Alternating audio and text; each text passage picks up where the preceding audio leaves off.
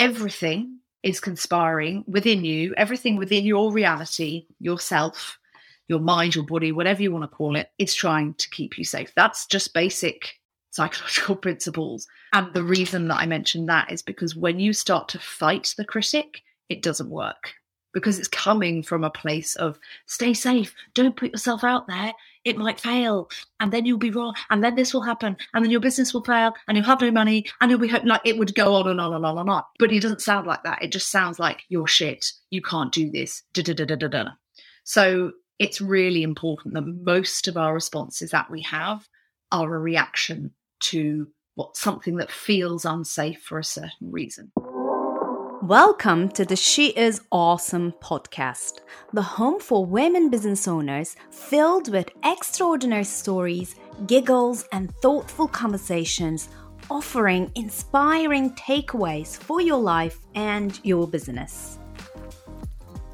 Hey, my friends, are you ready for a 4x4 ride with my guest today? I'm here with Charlotte Fowles. Her label says an executive coach. I say a people empowering enchanter. No, really. Charlotte is an extremely accomplished, incredibly knowledgeable, and drastically human coach who brings a lot of skills together to basically take her clients into a journey of self-discovery, self-acceptance and love, and growth. It was, of course, normal that our session went a little bit over time, so you were in it for more than an hour, and we decided to bring her back to the podcast very soon. If you listen to this podcast with curiosity and open mind, I promise it will start, at least spark, a journey of transformation. You can find all the links that will lead to Charlotte in our show notes. And before I forget, if you're listening to us right now, do me a favor and click on follow or subscribe button. It will make my day. Now, without further ado, let me introduce you to Charlotte. Hi, Charlotte. Welcome to the She's Awesome podcast. I'm so happy to have you here. It's been a while that I wanted to bring you on board, but you have been traveling the world and giving seminars and everything all over the place. So I'm not gonna talk anymore and ask you, hey, who are you, woman? Tell us a little bit more about yourself. Hey, Jalen, it's great to be here. Thank you so much for inviting me on. It's an absolute pleasure. So a bit more about myself. Well, as you said, I'm Charlotte Fowles. The brand name that I usually work with is the Executive Adventurer, which is less about me and more about the people that I work with. Because you know how we all have this inner voice in our heads, and no matter what we do, it's never quiet. And often very successful people, they have this voice also. And I think we assume that successful people don't have these things. But what I found in my research, which led me to this work, is that they do have it. They just spend a lot of time fighting it and getting through it, and they have success in spite of it. But it does mean that it doesn't always feel great, or they still have this and they thought, oh, but I thought when I got here or achieved this or did this in my business that it would be quiet, and sometimes it just gets worse. So often people refer to this as inner critic or imposter syndrome. And what's under it is usually some level of self-doubt, self-confidence, lack of self-confidence, or self-belief in some area. And I basically help people get free from that, which is an utter privilege. I just enjoy I'll put job in inverted commas because it doesn't feel like that. I enjoy my work, my purpose so much. And it just brings me so much joy to be able to take people on this journey where once we've worked together, things just feel easier, more free, happier, more joy. And yeah, they're still driven, but instead of driven by fear and self-shame or trying to prove something to themselves or others, they're driven by purpose, by passion, by peace. And it's a really beautiful place for them to be. Oh, I'm going to cry now. It is such a privilege for them to have you as well, because we have led a few workshops together.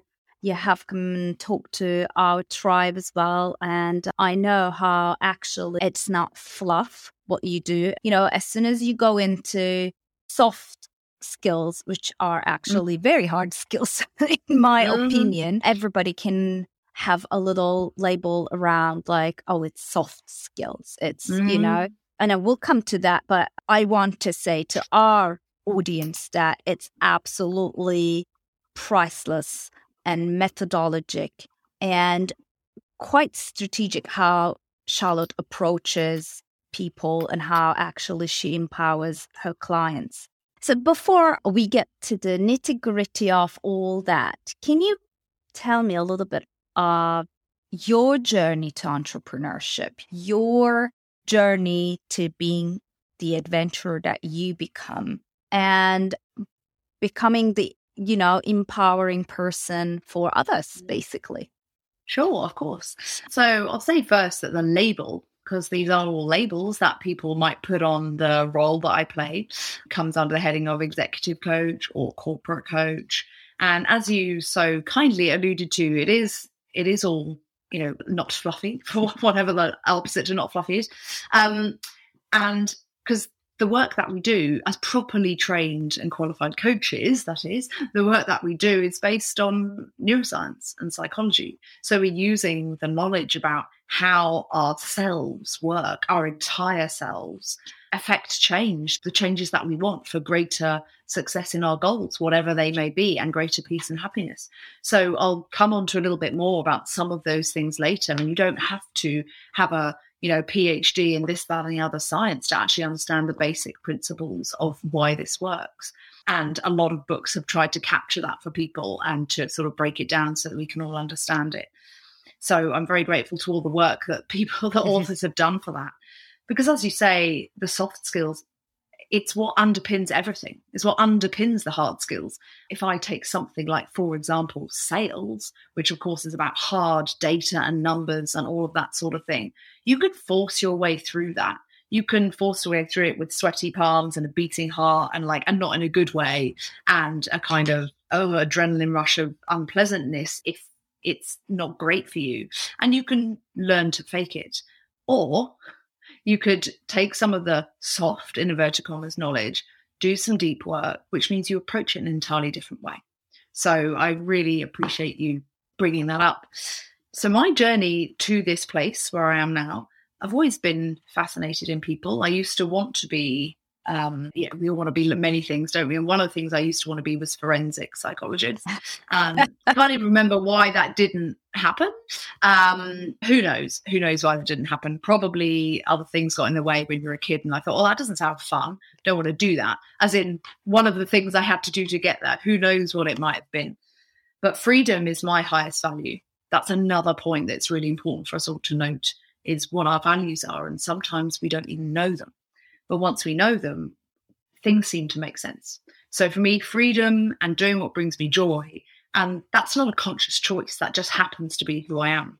And whenever I've been in conflict with that, things have not been easy or enjoyable or as good. And funnily enough, when I shifted that through a lot of the deep work I did with my mentors and coaches, it was the opposite. So I strongly suspect that I heard something about becoming a forensic psychologist that sounded a bit hard or unfun. I thought, I don't want to do that. From my very unenlightened place as a 15-year-old trying to choose my GCSEs or A-levels or something. So originally, before I was doing this, I spent, it's now more than 20 years, in strategic communications. And after doing a public relations degree at university, I ended up working for the civil service, but I worked even from a very junior level with really, really, really high profile people. So it's one of the things that led me to know that these things affect everybody. I was in the rooms with secretaries of state, with the chancellor. I worked very closely with Gordon Brown as his press and events officer for 2 years. We had contact with these people running the country from when we were in our mid-20s because of the job that we did in press and events. And it was very visible. And I took a lot of strategic moves whilst I was in government in terms of, instead of just climbing, as they call it, the greasy pole and trying to get as high as possible, I wanted to broaden my skills and experience. So I did that. I had some very good advice from somebody more senior than me at the time and went broad, developed many more skills, which gave me more jobs that were stretching skills I didn't think I had, honing skills I never knew I could be good at, and eventually had the opportunity to leave the civil service and become my own consultant. So set up my own business doing what I do. And there was a few drivers for that, but one of them was a mismatch in values. A lot had changed. I used to work in the Department of Health for a long time. I worked in the Treasury. I moved overseas to Australia and worked for the government there as well. But it became a tricky place for many reasons. I didn't believe in some of what was happening. I didn't believe in some of what was doing. It was very difficult for me to work and promote and spend so much time and long hours working around things that didn't sit with my values. So I took a leap, and it's interesting people's perspectives on that, because originally I secured a contract for a year to work part-time, and somebody's response was, oh, wow, that's, you can't build a future on that. You've gone from a super secure civil service job to, being a consultant. But again, I saw freedom. I saw, a way to work part-time, earning more, which would give me freedom. And one of the things that I told myself a story about was I couldn't be, for example, a full-time working mother. And I wasn't one at the time. I was just hoping to be a mother. And as you know, it's a long journey for me, and I'm still not one. But, I'd seen working mums being stressed and this and that and the other. And I thought, well, I can only be a mum if I'm part-time. And that was the story that I told myself. So I was always thinking, I want to be part-time because then I'd have this time. So that was interesting. And again, I thought, but I can only be part-time if I can earn the same as full-time, to balance things off. And, I was thinking way into the future with nursery fees and this and that. And so I was following what I wanted. So that was like my first piece of being responsible for myself, for being, oh, I've got this business, I'm doing this job. And then with the part-time, I started exploring more things that lit me up and gave me joy. And there were many things involved in that, including I got a master's in professional cake decorating, which did bring me joy, was amazing. No way! Yes. Yes. So really fun, ate a lot of cake. It was great. Did take commissions and things from friends, but it's really interesting how everyone said, oh, you should run a business. You should run a business. I bought a book about running a business. I thought about it. I believed I could do it, did lots more training, but just something was stopping me from doing that. And it could have been many things. I just didn't know what that something was. And then I explored coaching. And as soon as I walked into the room where the training was taking place, I was like, this is why I'm not pursuing the cake, because the cake is joy and the cake is great, but you don't have to make your joyful thing a side hustle. You don't have to make money off something that you're really, really good at. And I was very, very good at it. It's not compulsory. Just because you can doesn't mean you should. And not everybody gets that sort of bam, this is why, or this is what. But it made sense to me as to why I hadn't pursued the cake, because the coaching space, I was like, this is what I was born to do. I just felt it. It's who I am. I have no choice. And it's sort of an extension of what I'd been doing in life, in work. I'd love to nurture people. When I was managing teams, I'd like to encourage people, develop people, all from an authentic place and a healthy place. And it just felt like this is where I was meant to be. So that was the beginning of the journey.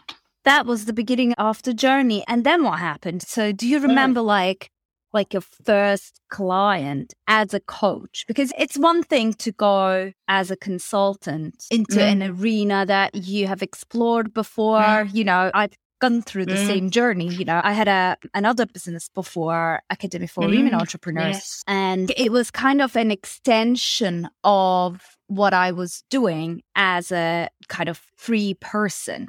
So that's one thing. But then coming into an arena where you're like, right, let's start from zero.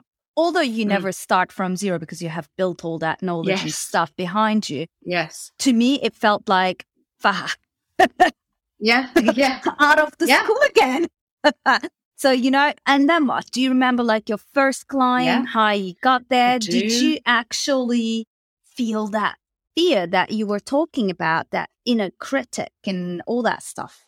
There were many fears, and there was many critic choruses going on, if you like, which were all an extension of things I believed about myself. And that's what it's important to understand. There's an amazing book that everybody, man or woman who listens to this podcast or exists, should read. And it's called Playing Big. And it's written for women, but my male clients absolutely love it as well. And in it, she makes the point, this is Tara Moore, an incredible author, she makes the point that most of the things, when you get criticized by somebody, you will only take note of the things that you fear that are true. If somebody says something that you don't really believe is true, you might think that's a bit weird, or that's a bit rude, or that's a bit mean, but it won't strike to the heart of you the same way that things you fear are true. So yes, there were many of those, too many for this podcast to go into. But as part of signing up to I bought 4 diplomas and an NLP qualification, to learn all of those from the Coaching Academy. And I, by doing so, got a year's coaching with an incredible lady called Jackie Leonard. So that I had her all the way along throughout at least a year. My first client, so as you may know, you need to be doing this pro bono or free for people before you, and ethically, perhaps until you pass your practical assessments. They say until you pass the practical ones, you perhaps shouldn't charge. That's their guidance. So I believe it's people you know. So I was a friend, was the first client. And then there were more friends and sometimes colleagues, and always in this lens of practicing. And I guess what was amazing was just the power of the stuff that I'd learned, even in a short space of time, the power of this, letting someone be the sovereign of what they are doing and not just smashing them with advice and this, that, and the other. And I think that's why coaching is so amazing. Often we are experts in various things, but we also really need to believe that everything that is needed is within that person. We just must use our skills and our knowledge of how they stop themselves to unlock it. And that's where a lot of the deep work comes in. But yes, that was my first client, if you like. And I realized a beautiful phrase was true that I heard from one of my trainers, which is what you were talking about. They said you transcend where you've been, but you include it. So yes, you might be saying starting from zero, but as you pointed out, we're not. Even if you've been a working parent for 20 years or something, and you think, I haven't done anything but that, just think of how many roles you have to play as that person, let alone the wider stuff that you do for other people in your life and yourself. So there's always stuff you can include and bring, and you transcend that sort of label and that space. And I really love that phrase, transcend and include. You don't ditch what's useful. And obviously I've been working strategic communications, and so much of what I do is around connecting with people, is around listening to people, is around exploring language. So much of what we do in coaching is often seen through the lens of language. If someone says something to me, I'm listening to what they say and what they don't say, and I'll pick up on the word they use. We'll explore some of that because it's very, very telling as to what's in our minds is what comes out of our mouths. And they can't tell you the amount of times I have said it. My clients have said, oh, it's just an expression, it's just a phrase. It may be, but it usually is not. Usually the words we use are a very clear signal to what's going on. And also it's the opposite, right? The words that we use also shape how we feel or we think. It's also like, even if you use that expression, using it many more time, it's actually changing your own reality and your own perception because you have been using that expression. Yeah. So it's kind of a vicious circle the minute you get into that kind of negativity or whatever that we're going to come. Which can be a virtuous circle. That's why some of the tools we use are using how we know the brain does this in a negative way, and we switch it. Yeah. And we think, oh, like most of this work, if there's a phrase I want people to remember about this work, I love it. It's simple, but it's not easy. Yeah. So many of these things, so many tools, people often don't use them with consistency because it seems so simple. Or they say, oh, yeah, to themselves, yeah, no, I know this. I know it. Knowing and acting upon it, as we know, are different things. Acting with consistency is different from inconsistency, gets different results. And so using the knowledge, i.e. the psychology and the neuroscience of how we know the brain works, how we know we learn, what we know about the neuroplasticity and how amazing our cells are, we use those to, some people call flip it, but like I would say, create that virtuous circle of using language in a deliberate way. And that's more of a sort of surface level interventions, if you like, but definitely it's fascinating. And like I said, a lot of it is simple, but doesn't come easy to us because we are, what's the word? The word is conditioned, but also very practiced in 40, 50, however many years of behaving and being a certain way. Yeah. So we need to unlearn. That's one of my favorites. Coaching's the big unlearn. Unlearn, discover again. Let's talk about this idea of then what you mentioned at the beginning, you free people from however you call negative belief, lack of confidence, self-confidence, etc., etc. So let's get into this a little bit. That I coach mainly women business owners, and I don't believe in all women are like this. Women have more of imposter syndromes, or women have this. I seriously do not believe that. And I think data shows that as well, that there's no such things. Women are in some places allowed to show certain stuff, and men are in some conditions, social conditions, are allowed to show different stuff. And that's how we perceive as women are this and men are this. But actually, deep inside, things are the same. Now, from a perception point of view, especially in a very small business, micro business ownership, which most of our audiences are, they do talk a lot about this negative talk or that fear of, standing up for that purpose. So let's talk a little bit about what is that? What is that negative talk? Or what is this kind of lack of self-confidence? Where does it come from? And you just mentioned that people who have achieved 100 million things have it. So what is it? Well, it's a topic for about 3 hours, but I will pick out some highlights, as with confidence and I'm sure everything else. Again, the book I mentioned, Playing Big, she breaks it down really well. And I'm so glad that you mentioned that about women who don't have imposter syndrome, or it's not even a thing, or any of those things. Let's just remember that that's a label that someone's given it, that some people identify with. So for some people, that's what they feel. And I work with men and women. And it is often a perception from some women that they think, oh, do men really have this? And in the book, she states, the reasons why, because of condition, because of how society is, often this inner critic, this negative self-talk, which can include imposter syndrome, doesn't always, it manifests differently, and it results in different behaviors and treatment in the workplace. As you said, sometimes how women are perceived. And so there's an incredible chapter called Communicating with Power, where she says, I don't like this is how the world is. I don't like the fact that if a woman speaks and says the same as a man in the same tone, they are often perceived differently. I don't like that, but let's work with it so that what we can do is to stand in our power to increase the confidence and the assertiveness with which we speak, whilst at the same time not coming across in the way that people see as negative. And that's a really powerful chapter, because it makes you realize that, yes, this does affect people, but in very different ways.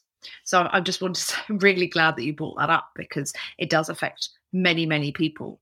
So the negative talk, and you say, what is it? Now, successful people, and this is the same for everybody, everyone has it to varying or lessening degrees, and it is often very situation dependent as well. How many times have you or I or any listener seen somebody, man, woman, someone who doesn't identify with a particular gender, anyone, and thought, oh my God, they're amazing. And then you become friends with them and they share their inner fear or about something. You think, hold on a minute, you are kicking ass at this. How is this person afraid of this? Whereas you might seem to them that you're kicking ass at the thing that they wish they could do, but are really scared of something else. And they might be thinking, how is that possible? And that's really important. The lens with which we see everything is our own. And it's important, because I think some people really want to encourage people. And so they might say, oh, JFDI, just fucking do it, or it's like this, or it's like that. But when we are dismissing how hard that might be for somebody, it can have the opposite effect, because that person might just think, well, it's easy for you because you're like this, but I can't do it because of this. So it's very, very situation dependent. It's environment dependent. I'm sure people don't leave jobs, they leave managers. You can take the same person who looks really unassertive, not confident, poor performance, because of the environment in which they are in. You can change the environment, you can change the manager, you can change the way people relate to them, and they will perform entirely differently. Yeah. So there's a lot of factors that come into this. And I describe my work in 5 stages. And the first stage, and almost the most important, is awareness. So I could sit here and give you a whole list of things based in psychology about what it is and all of that. But what's much more important for the listeners to take away is that you need to get awareness of your own. And again, the book I mentioned, The Playing Big, she talks you through some journaling questions where you can actually start to hear what are the things it says the most. When are the situations in which it is the loudest versus when it doesn't show up at all? So some people might be go and play, I don't know, a game of sport, like to quite a high standard in their spare time, and they never hear it. But then they might be thinking, oh God, I've got to do a presentation on a pitch. Oh my God. And it could take them weeks to build up the courage to do that. So, it's very, very different for lots of people. So the awareness, not just when is it, but what does it say? Where is it? Because these things are indicators of where the real work needs to be done. Because often it is something happens and what are we making that mean? And that's really interesting. And especially when things don't go according to plan, that is when the critic gets loud. As I told you so, it's evidence of this, it's yada, yada, yada, yada, yada. So it comes from all sorts of things from growing up. And it can come from also things from when we were grown up as well. It's different for everybody. But what is the most important thing for everybody to remember, and there are so many books about this, the science, and so I won't go into all of that, but the most important thing to remember is that it's not actually you. That voice isn't you. And can be a bit of a freaky concept to get the brain round. But if you think about listening to the radio or hearing birds or something, you notice you can hear that sound, right? So it's not you making the sound. So the same thing applies with the critic. That is a voice that you hear, but it's not yours. It may sound like you, but it's not. You that is noticing it, that's the real you. And I think it's really important to keep that sort of separation there, because some people's takes on a voice from maybe a very critical parent or a teacher or a combination of people or a bad boss or something like that. So identifying it, getting that awareness, and almost giving it this identity and separating it out is really powerful. But the reason that I mention that is because it is about keeping you safe. Everything is conspiring within you, everything within your reality, yourself, your mind, your body, whatever you want to call it, is trying to keep you safe. That's just basic psychological principles. And the reason that I mention that is because when you start to fight the critic, it doesn't work, because it's coming from a place of stay safe, don't put yourself out there, it might fail, and then you'll be wrong, and then this will happen, and then your business will fail, and you'll have no money, and you'll be like it would go on and on and on and on. But it doesn't sound like that. It just sounds like you're shit, you can't do this, da-da-da-da-da-da. So it's really important that most of our responses that we have are a reaction to something that feels unsafe for a certain reason. And everybody's definition of safety and unsafe is again different. So depending on experience that I have, something might feel very unsafe to me that feels really safe to you. There are many things that could be driving, for its very basic example.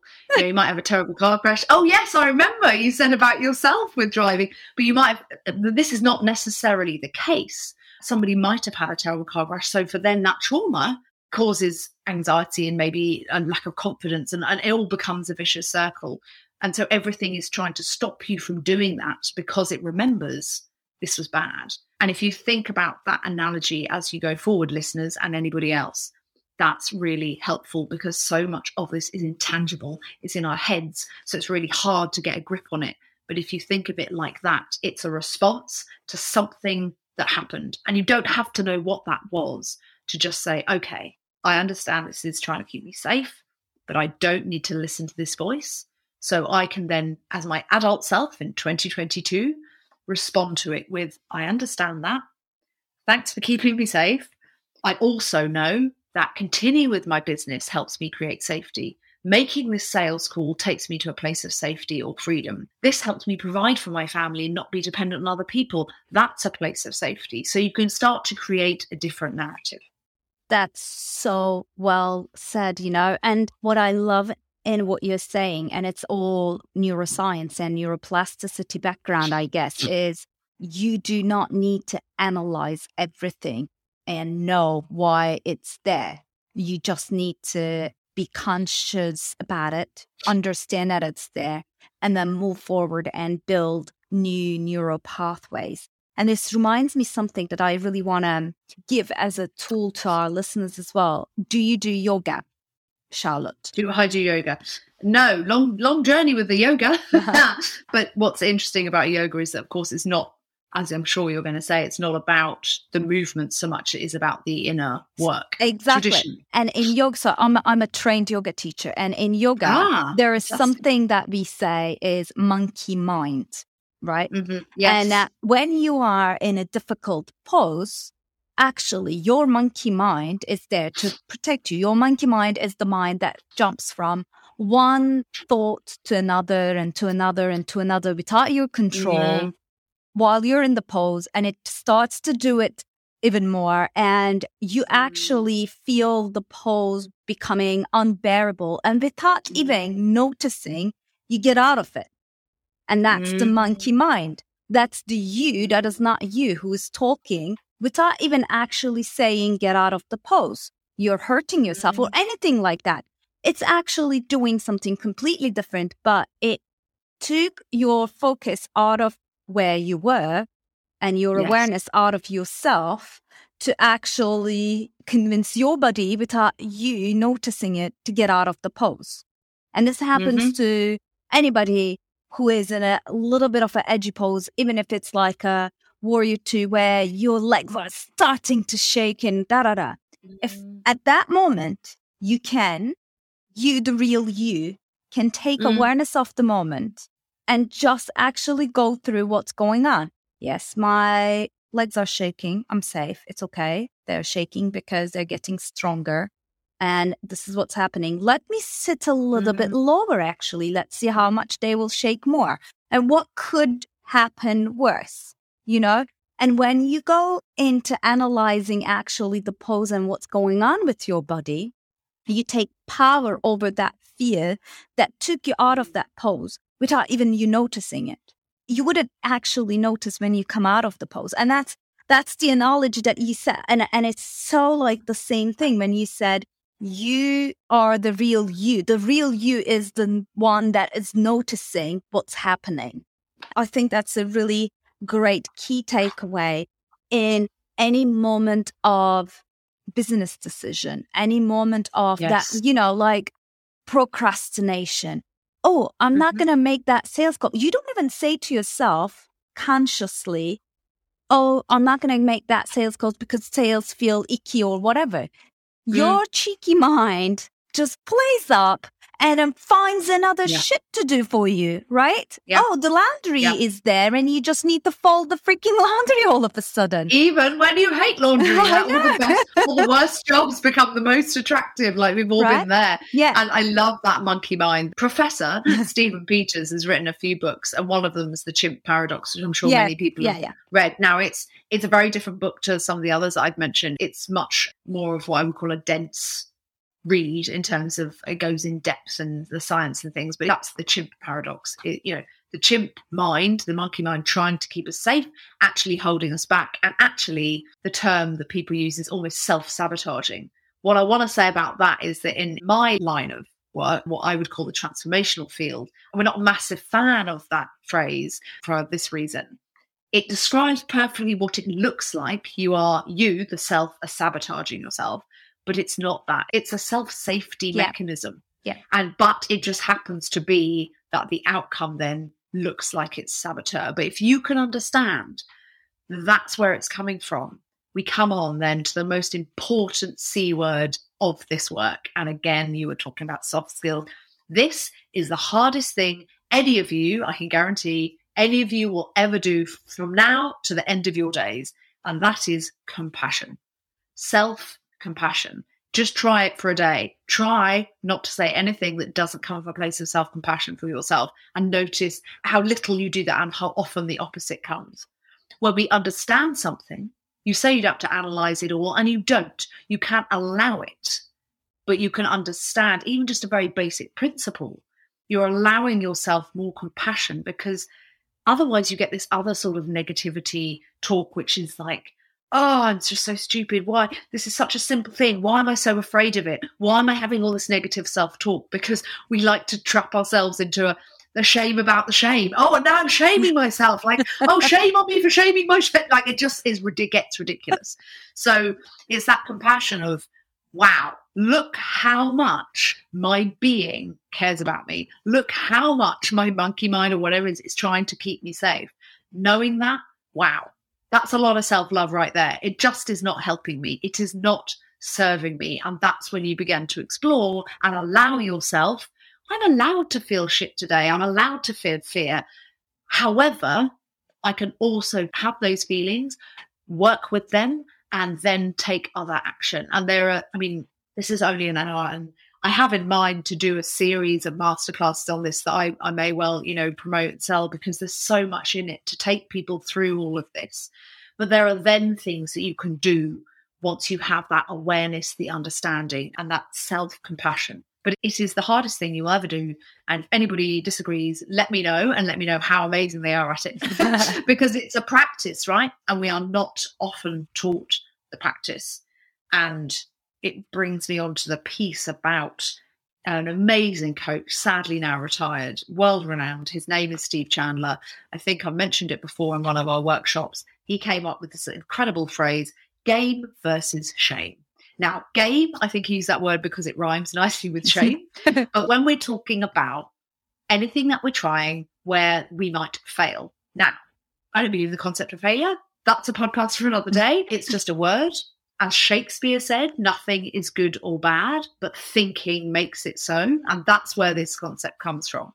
The game he's talking about is more like an experiment. If you have, I don't know, a course you want to do, as in sell, or something you want to promote, or a product you want to launch, or I don't know, a hobby you want to do. It doesn't even have to be work. And it doesn't go the way you want. Most of us default to self-shame.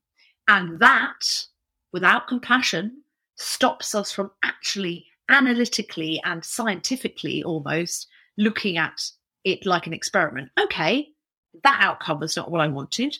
If I put on my metaphorical lab coat and my spectacles, to be stereotypical, how would I get my clipboard out and go through the variables and look at what could be tweaked? Because almost every variable of that project, that work piece, that product, whatever it is, can be tweaked in some way.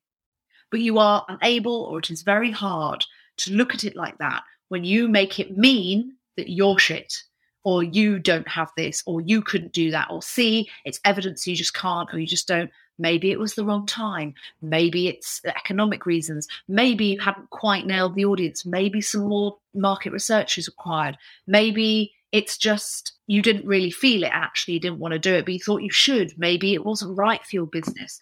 Maybe the product needs some tweaks. Maybe it just needs a little bit of more development, and then it can zing even more.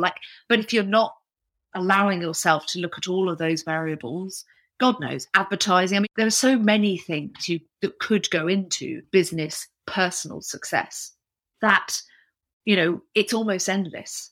And releasing a bit of control is also powerful, because if you try to have control over everything, you will shame yourself when it doesn't go according to plan, because you've thought, I thought I had control of that, and none of it worked.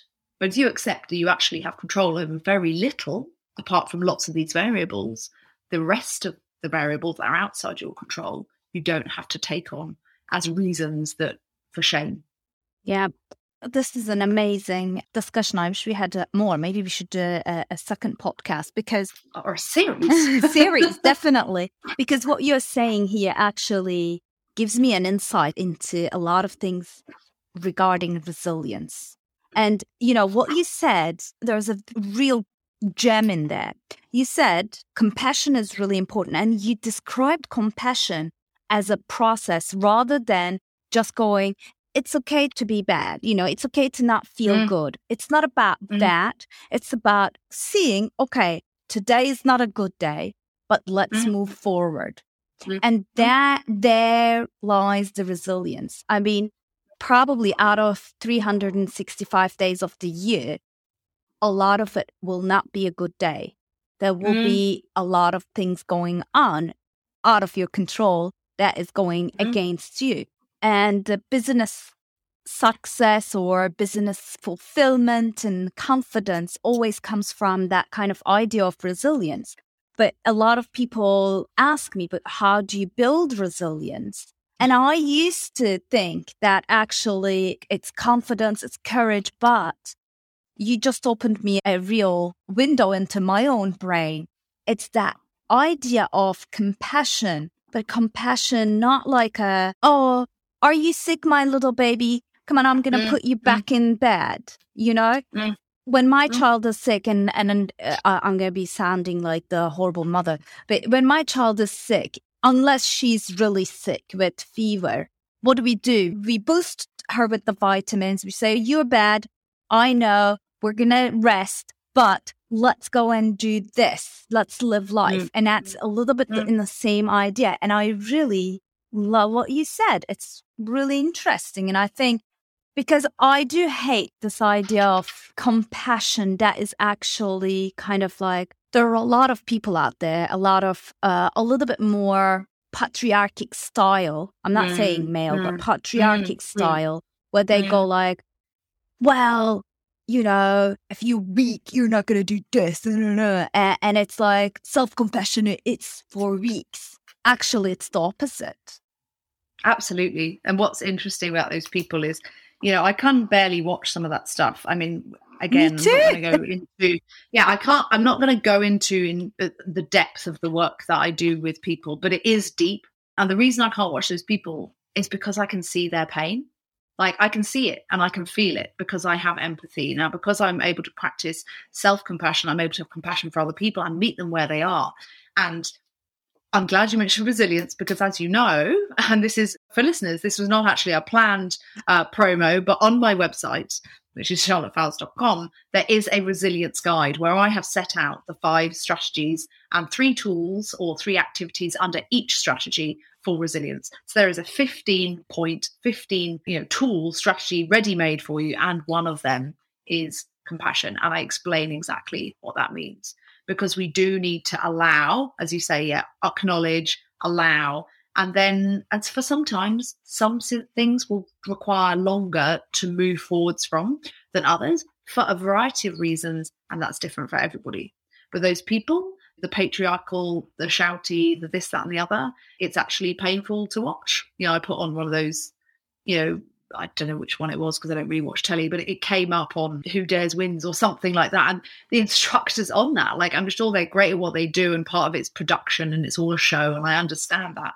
But all this over, and again, it's not gender specific. It's just the behavior, the macho-ness and the strutting of the people sort of shouting at these other people who have, you know, signed up to be shouted at.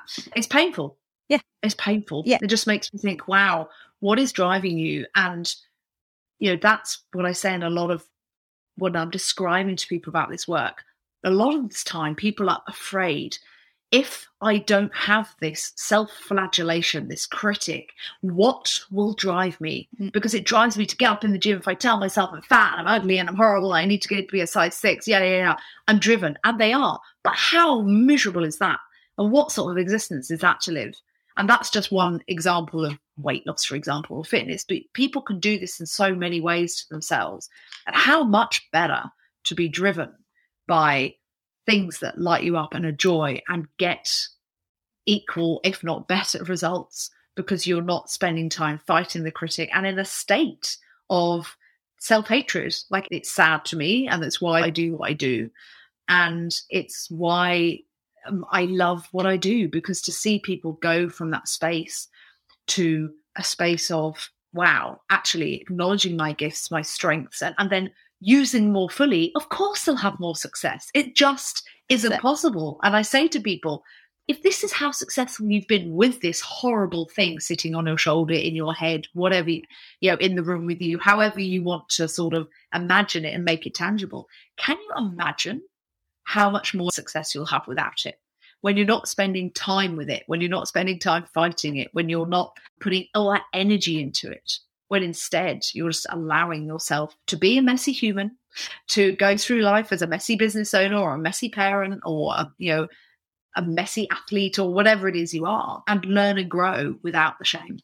How much more successful will you be You won't be dwelling on it. Yeah. And you'll allow yourself to unpick things and know whether to then keep flogging that dead horse because you've got something to prove, or with love, say, it didn't work, I'm letting it go. But, without this kind of awareness and compassion for self, you may be driven by the wrong thing, which may well then give you the wrong result. And who in business is just smart? It's just business sense. Yeah, exactly. And that's why I was saying you are actually approaching self-development from almost a strategic point. That's why I love talking to you women.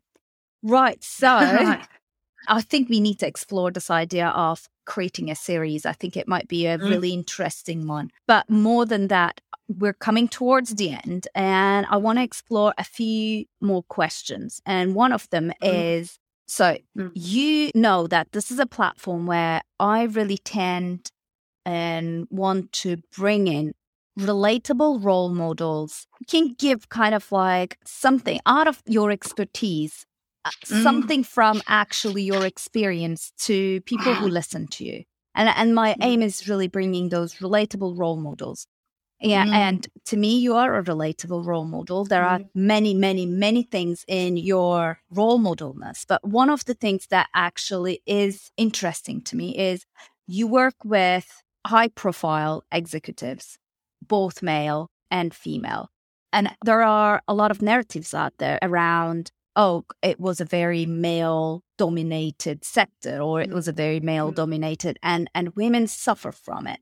So my question, and you have worked also in politics, etc. So my question is, what is your perception of that? And how do you use your tools, if you have experienced anything related to being woman, go beyond that? Yeah, it's fascinating when you start to dig into things. And I used to work with high-profile people. I should clarify that I work with people who are in positions of quite some seniority. At the moment, I don't believe any are particularly high-profile. So just in case anyone thinks, I wonder who you're working with. But that's not to say that in the future I wouldn't. Very open to that if any high-profile person is listening. Because you know what? We're all just people. Same stuff. And this is one of the things I think is really powerful. Everyone's got same stuff. It just manifests very differently, shows up very differently, and has different results for all of us. So male-dominated, politics, this is, again, such a huge topic. It's definitely, there's a lot around the energy of those spaces. There's a lot around how we show up and how we can be very powerful, whether we're channeling a feminine or masculine energy. And that doesn't matter if we're a male or female or someone who doesn't, again, identify with either gender. It's definitely a thing, if you want to call it that. Again, I think that traditionally women may have been seen in a certain way in the workplace because it didn't feel safe to be themselves. And when we create a space of safety, as you'll know as a parent, wherever that is, you allow people to grow, to fly, to really excel. And when it doesn't feel safe, we don't, and we're not our best selves. And all our defense mechanisms come in, and they often are not the things that actually portray us in our best light. I just, for example, think of a way somebody might be in a meeting, doesn't feel this is a safe space, so they shut down and they don't contribute to that meeting, which then might lead somebody to think, oh God, they don't really have much value. And this could be a man or a woman or another. It's the behavior and the energy around it. I had a fascinating interview, and this is not my area of expertise, but I had a fascinating interview with a lady a couple of years ago. She was incredible. She had done a lot of work in this area, and she had 2 PhDs, I believe. And one of them was around male and female nature. And I want to stress this doesn't mean it's a huge generalization. Everybody is like this. It's more around tendencies and natural tendencies. And through all her research, which of course was extensive, and the body of work that she was leaning on to produce her PhD, the snapshot of it was naturally men tend to, i.e. not exactly, be drawn and operate in hierarchy. And female tend to more collaborative. So if you took people who never even heard of the word corporation, never had a job per se, people in the middle of nowhere who'd never seen anything, and you kind of just watch them construct a community or a project, naturally gravitate the males towards a hierarchy. So what do most corporations have? A hierarchy, and women more collaborative. And again, this is all just, she wanted to stress to me, this is underpinning, this is basically biological in some ways. That doesn't mean that you don't all have qualities, whoever you are and however you identify, that would be more to one or the other, or a mixture of all of those. But that, I think, contributes a lot to what we've seen so far up until now in the world of work, to put it in inverted commas. If something's structured more hierarchically, then of course, if you go by her research findings, it would naturally more benefit males. And this is all if you accept this. So I'm just throwing things out there for people to think about. And then, of course, you've just got the actual fact that in the patriarchal system, women weren't allowed jobs. In fact, when women got married, often you have to leave, or you certainly couldn't stay if you were going to have a baby. You couldn't have a mortgage. This is even after we had a vote. There's only been many things that we are trying to catch up. So there is, and again, it's really important, the lens through which we see this. We can acknowledge those things and say we don't have to be constrained by them.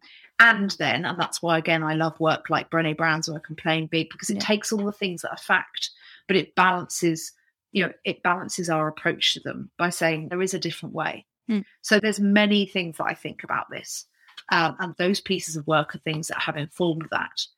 And as some of you will know, Brené Brown's work is all around leadership and leading in a different way. And again, traditionally, I think some of those things are seen as softer and therefore female. Now, most women I know are absolutely the strongest people we know. And that doesn't mean I think men are weak either.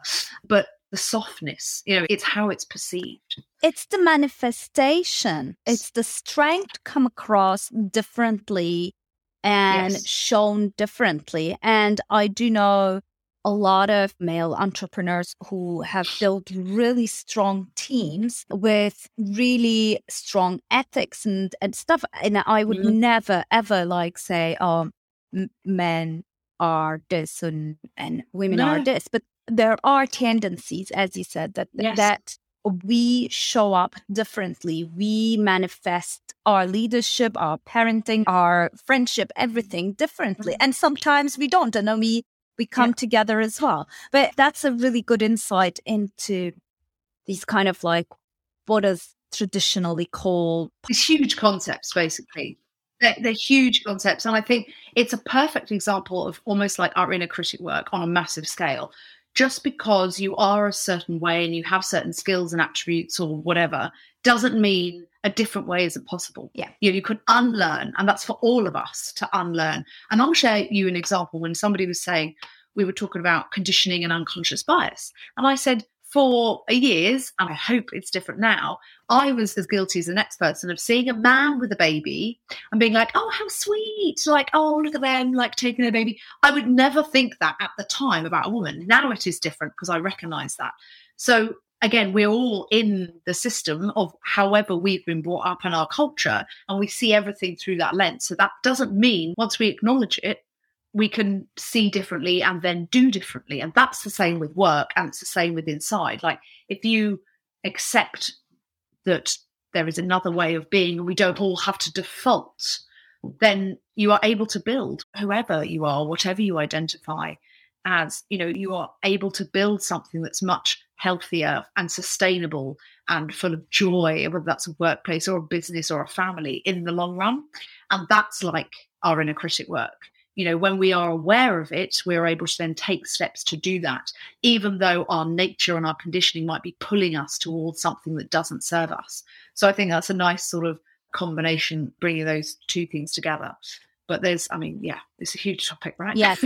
Talk about it. That's right. One thing that is what I wanted to say, one thing that's really interesting that leads me on to something I expect we might mention briefly is, as you know, you alluded to, I do a lot of travel. And recently I was in Botswana and Namibia, and I had bought myself a 4-wheel drive vehicle. My journey to this has been a long and exciting one. I lived in Australia. I had a truck there with my ex-husband. We traveled. It was great. And I always wanted to have one and do some more adventures.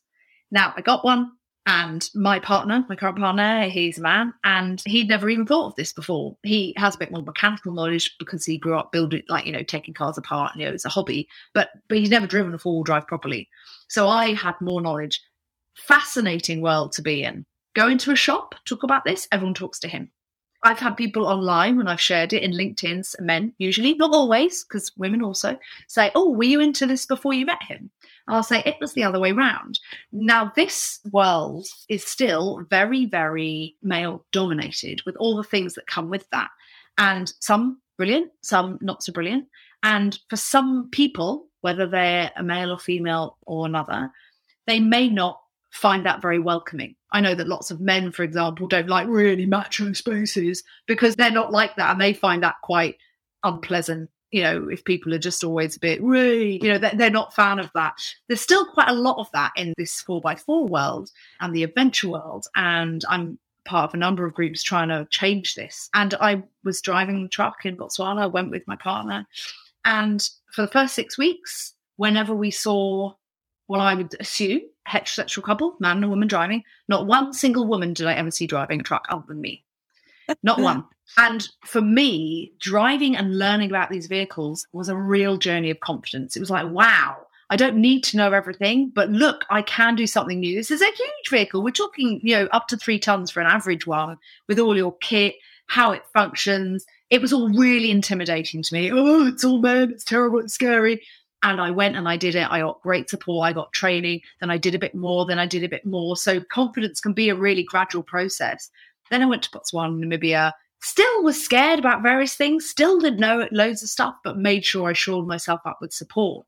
And it's just a really interesting space to be in, to notice doing that sort of adventure and to notice some of these dynamics playing out, including in myself as a driver. Sometimes I would still defer to a male friend or partner, and that was a confidence piece. So I've kind of, going forward, combine these two things. Yeah, it's a really, really interesting, a really fun space to be.